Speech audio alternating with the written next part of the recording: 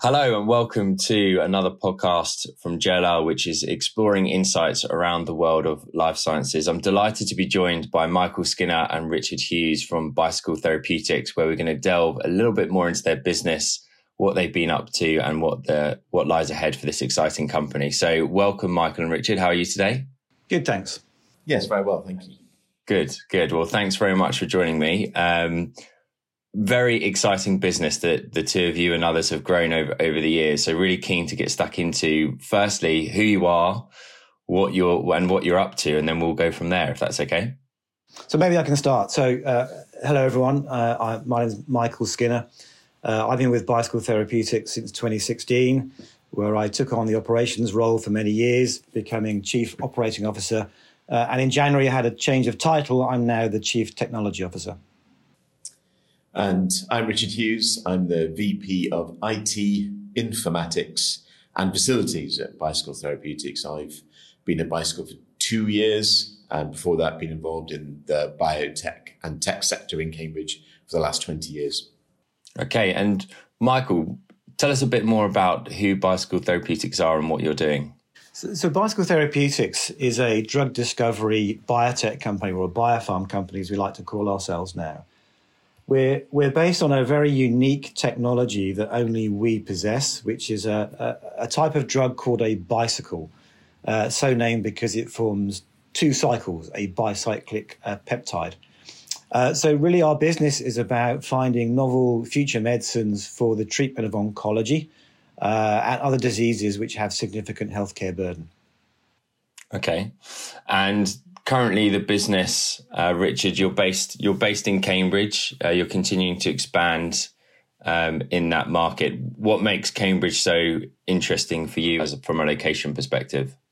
Well, I think there's very few places in the UK which manages to condense so much talent and science and exposure in one place. I think, that Cambridge and that kind of Oxford corridor are truly unique in being able to tap into such a wide variety of people, the university, the science parks. It is a wonderful wealth of opportunity for any kind of company, whether you're a startup or someone that's much more established like ourselves. And you mentioned that you've been sort of working in the area for 20 plus years. I mean, obviously there's been a fair bit of change in the market over the past 20 years in Cambridge. What have you seen sort of firsthand? How's that change come about in terms of the types of companies or the type of space that's being delivered? Everything's just got bigger, right? All the science parks have swelled over 20 years. And I think there's still an element of being ever so slightly behind the curve. So, if you're a company that just requires office space, that's easily provided in this area. But I think if you want something a little bit more, if you want something more bespoke around laboratory space, certainly if you want any more chemistry space, where you need the air handling requirements of that, Cambridge has been a little bit behind the curve in that. And you've got a lot of companies that are either starting up or scaling up that have really struggled to find that additional space when they need it. And where we are currently in Babraham, that's a nice incubator site for companies that are starting. But when you get beyond this size, so we're looking, headcounts of 100 plus, trying to scale your business beyond these areas is quite difficult. And, they're slowly starting to address it, but it is slow. And it has been the same problem over the last 20 years, where there's never quite enough laboratory space for companies like ours that want to scale up. I agree. And we've also seen that at JLL. I think the space and supply need is certainly really clear to see at the moment. There is such a lack of space available for these growing companies. But hopefully, as you said, Richard, more is coming, and that will help cater to some of the demand. Michael, from your perspective, when you're thinking about a business location, some of the things that Richard talks about around the strength of Cambridge as a destination are really clear to see. is the first thing that you look for as a business, is it around the type of physical real estate? Is it around the adjacencies, or is it what we believe is the top of your agenda, all around talent? I think to misquote Tony Blair, it's sort of location. To pick up on what Rich was saying, the company was born in Cambridge. It came out of the LMB, which is on the Addenbrooke site, and so our history and our roots are deep into Cambridge. We have many collaborations still with the LMB and other researchers in Cambridge itself. Of course, our workforce is located around Cambridge. And so, for us, when we look at a location, it's really around now how that reflects the prestige of the company, but also to keep our talent with the company. We're clearly not going to move to a place where we might lose that valuable human resource that really drives the company forward. Yeah, makes sense. And sort of the key criteria for you in terms of what drives those decisions as a business around where you locate, has that changed over time, or has it been quite consistent for you?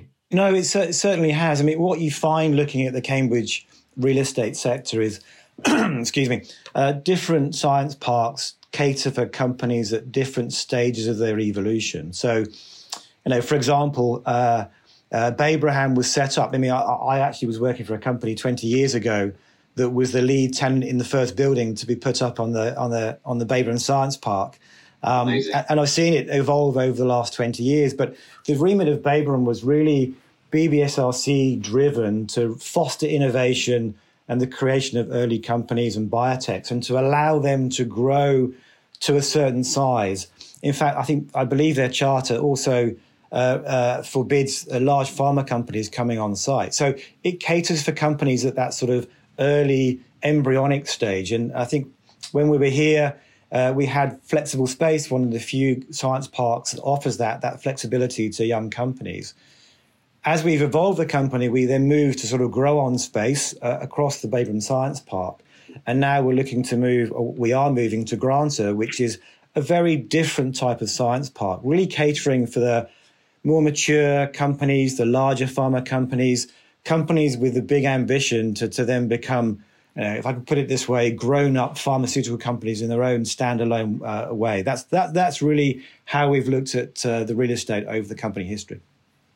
Really interesting. And that sort of the evolution of your own company in terms of growth and size, from the data we're looking at at JLL, we can see how that demand profile from companies similar to yours has changed. And as the Cambridge market has matured, there are more companies like you that are needing more space, and more space where they're standing more on their own 2 feet, I suppose, and moving away from that type of environment where they might need more hand-holding, business support, engagement with like-minded businesses, because their overall R&D and business is maturing, and therefore their real estate needs are doing that at the same time.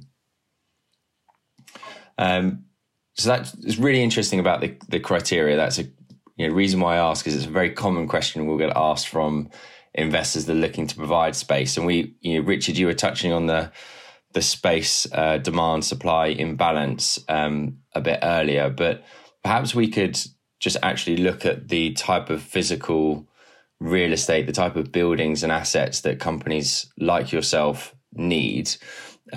We quite commonly, again, will talk to clients, both on the occupier and the investor side, about the need for flexibility within a space. How have you, in terms of as your company has evolved and gone through those growth cycles, Richard, have you found that the type of physical space that you've needed has also changed? Has your ask from the real estate community changed as you've grown? Yeah, I think there's an element of our requirements have changed, but also our ability to provide a bespoke workplace for our staff as well. So, as we mature as a company, we get the ability to secure better finances, and we can ensure that we attract the talent. So bringing in all these threads that we talked about already,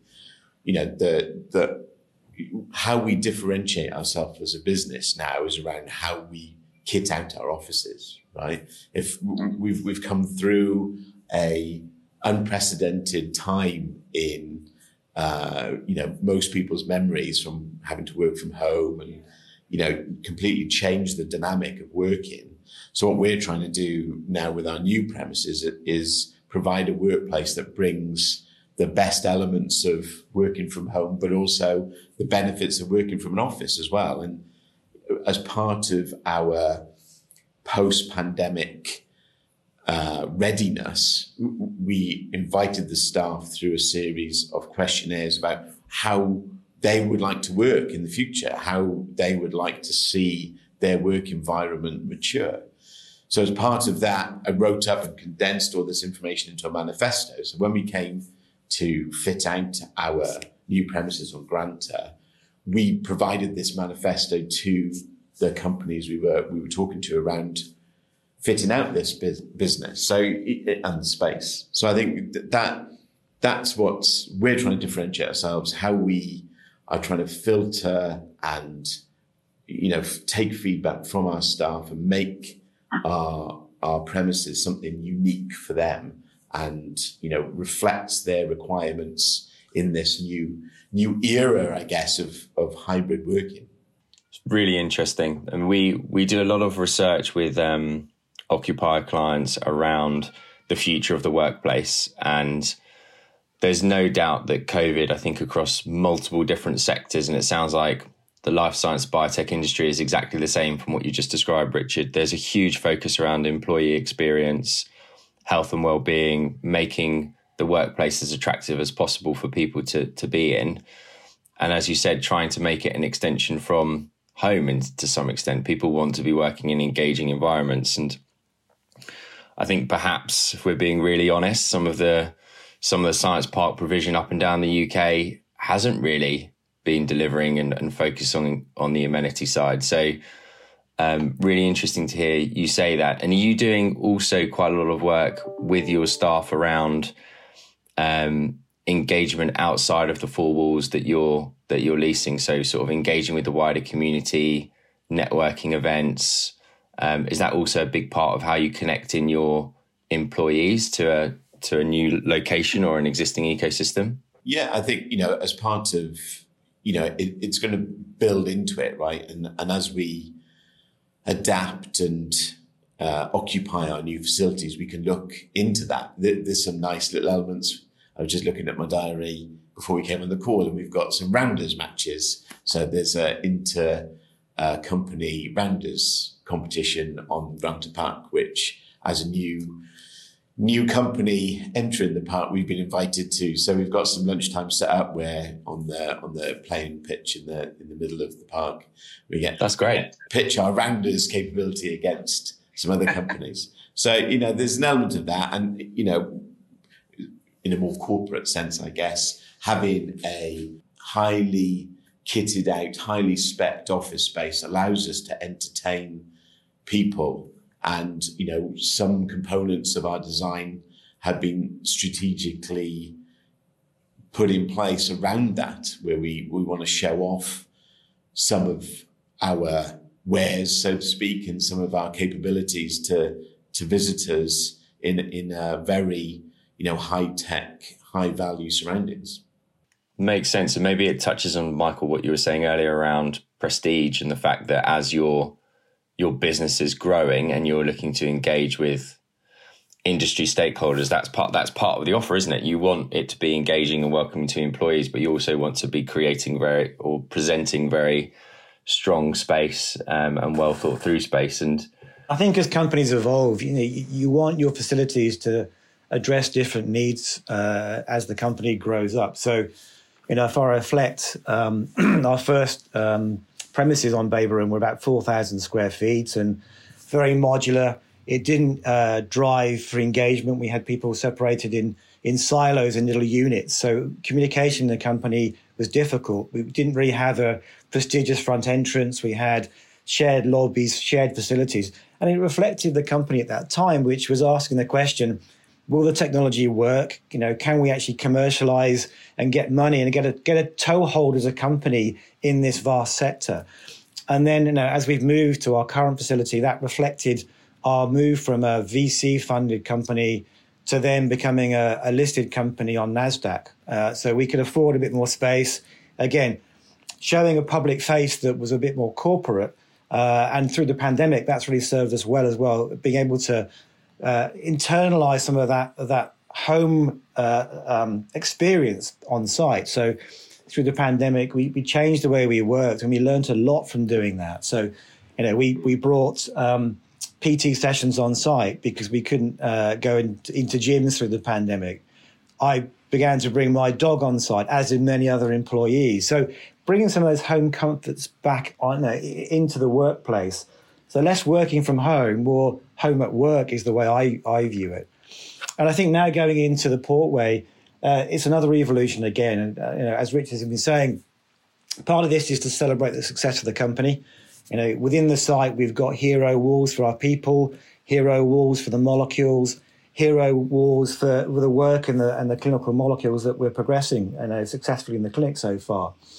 But equally, we want to give back to people, and we've designed the building in a way where those things we learned through the pandemic, we've put in place a small gym on site. We've put inside a small games room where people can socialise. But equally, it's a place where we can show off, to be frank, to other companies that come and see us. So we do want to show that we've been successful, and we do want to brag a bit about our success, both for the benefit of the company, but also, I think, to get a sense of esprit de corps from the employees. That's great.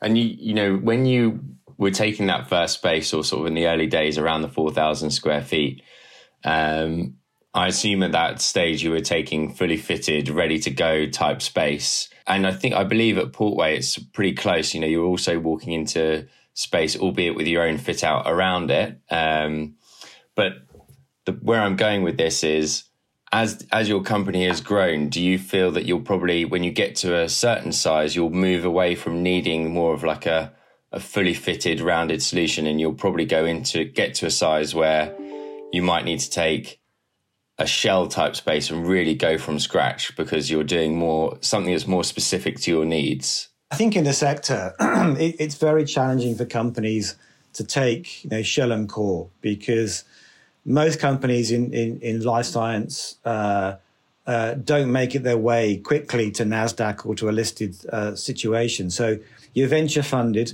It's challenging then to sign long-term lease or to commit to a big conversion of a building to your specific needs. So early on, what you need, to your question, is really that pre-fitted generic space that you can modify and adapt to your needs. And every company has a slightly different spec that they need, but generally most companies in this sector will need office space, they need meeting space, and they need biology space. Some also need chemistry space, and that's something that's particular to us and a few other companies.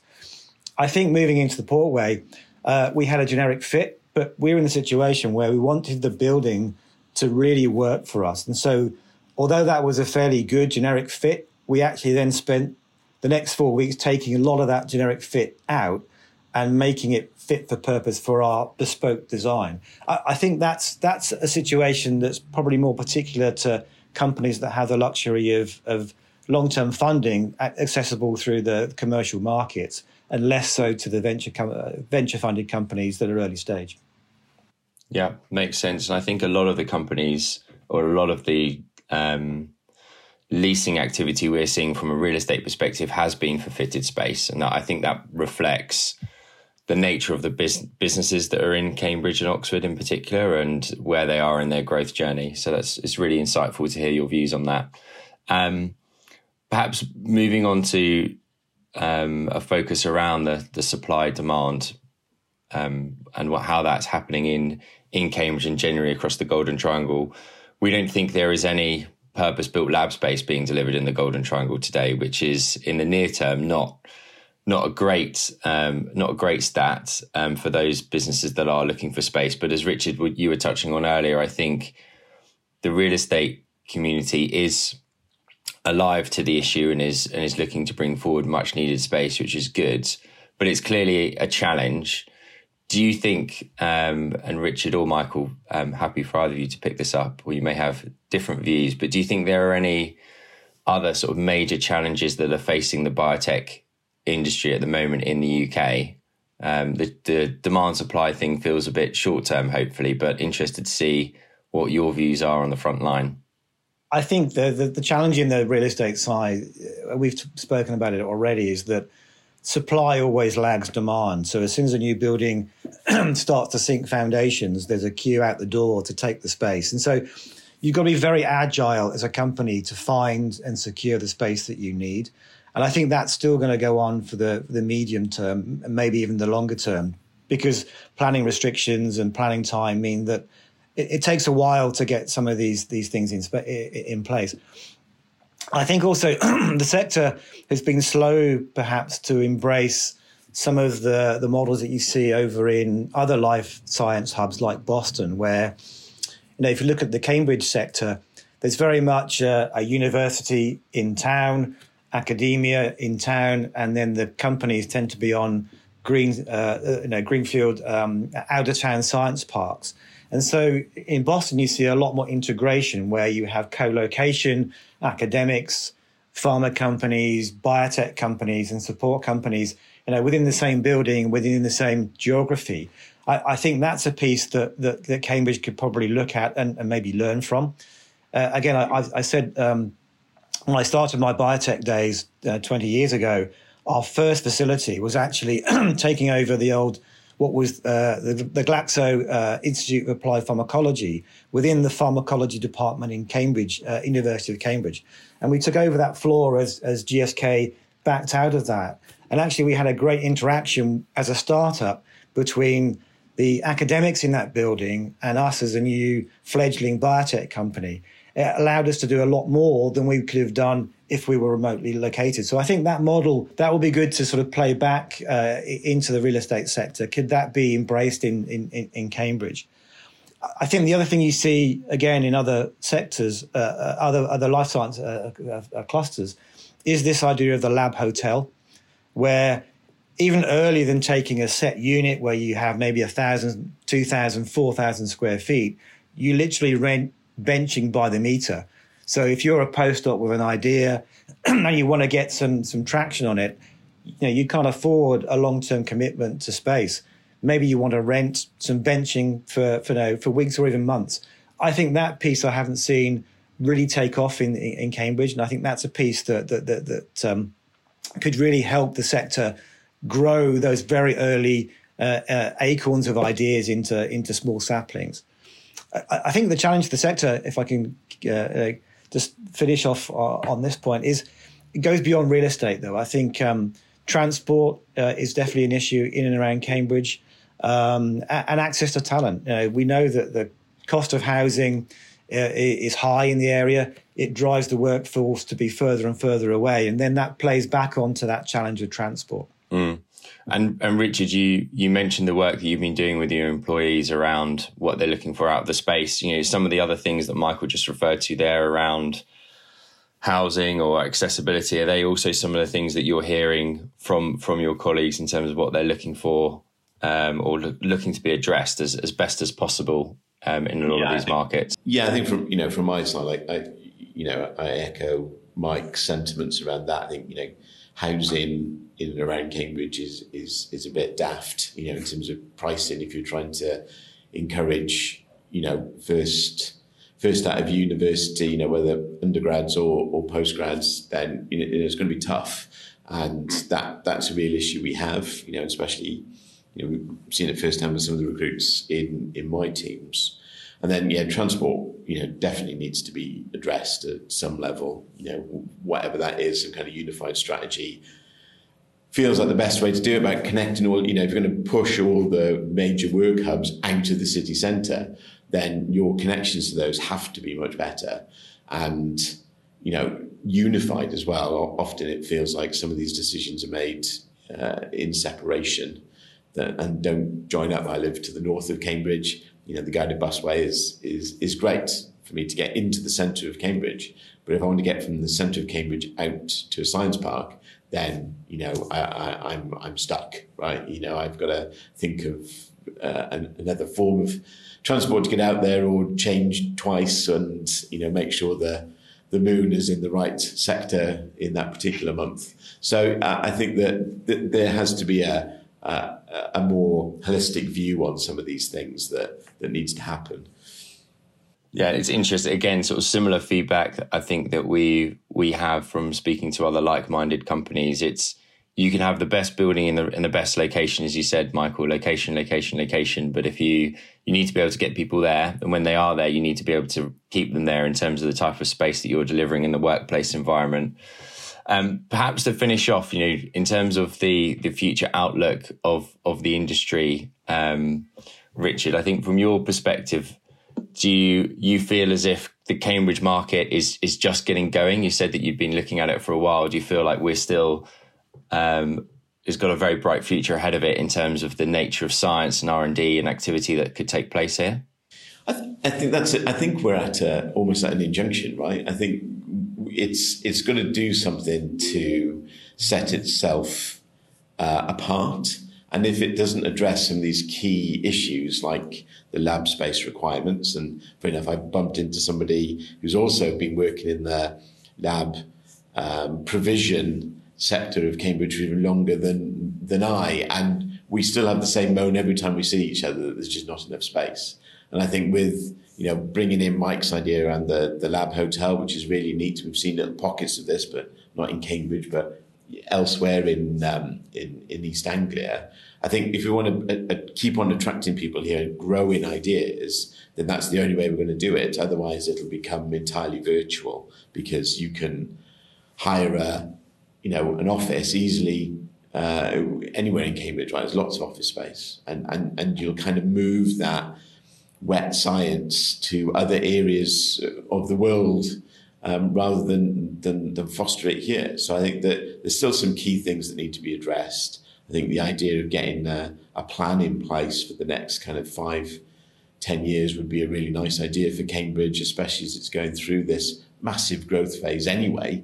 It feels like a missing component that needs to be factored in. And it's easy to think about that office space, harder to think about the laboratory space requirements for startups and beyond. Well, hopefully the space is coming. Certainly we're talking to investors and providers of space that are looking to address it. And you mentioned the global piece there, Richard, and Michael, clearly the way that the business is structured at the moment and the fact that you do have premises out in the States, for you, this isn't just a Cambridge piece. It's a UK as a science superpower and how that interacts globally. How important is that link into markets like the States for the growth of your business? And similar question: how important is it to the growth of your business moving forward? For us, putting a US site in place was a very strategic move. We really went into the US for a number of reasons. Firstly, we had the ambition to float on NASDAQ. And actually to do that, if you don't have a US presence, it can be more complicated and more confusing for the investors. So firstly, it was to access that kind of investment that we needed. But equally, we wanted to access talent. And we have some amazing staff over in the US. That's where we base our immuno-oncology work. And so accessing talent in a second life science cluster, a larger cluster in and around Boston, where there's a lot of pharma companies, that was really critical for us to get the science done appropriately and to attract the right people. So the US will continue to be a place where we'll invest and we'll do business. We have to reflect that in the UK, currently we only have really two major large pharma companies left, AstraZeneca and GSK, whereas in the Boston Centre, we have every large pharma company represented. And a large part of our business is also working with those pharma partners, accessing their expertise, accessing their talent, but equally giving them access to our unique molecules. So that symbiosis that you have with large companies, it's much easier if you're in the same postcode or as they would say, zip code, as the companies you're doing business with. That's great. Thank you so much, both of you, for your time today. Really appreciate it on behalf of myself and everyone listening. I'm sure we'll speak soon. It's great to hear some of the insight from the both of you in terms of an occupier that is being so successful in the Cambridge and the UK market. So thank you, and I'm sure we'll speak soon. Thank you. It's been a pleasure.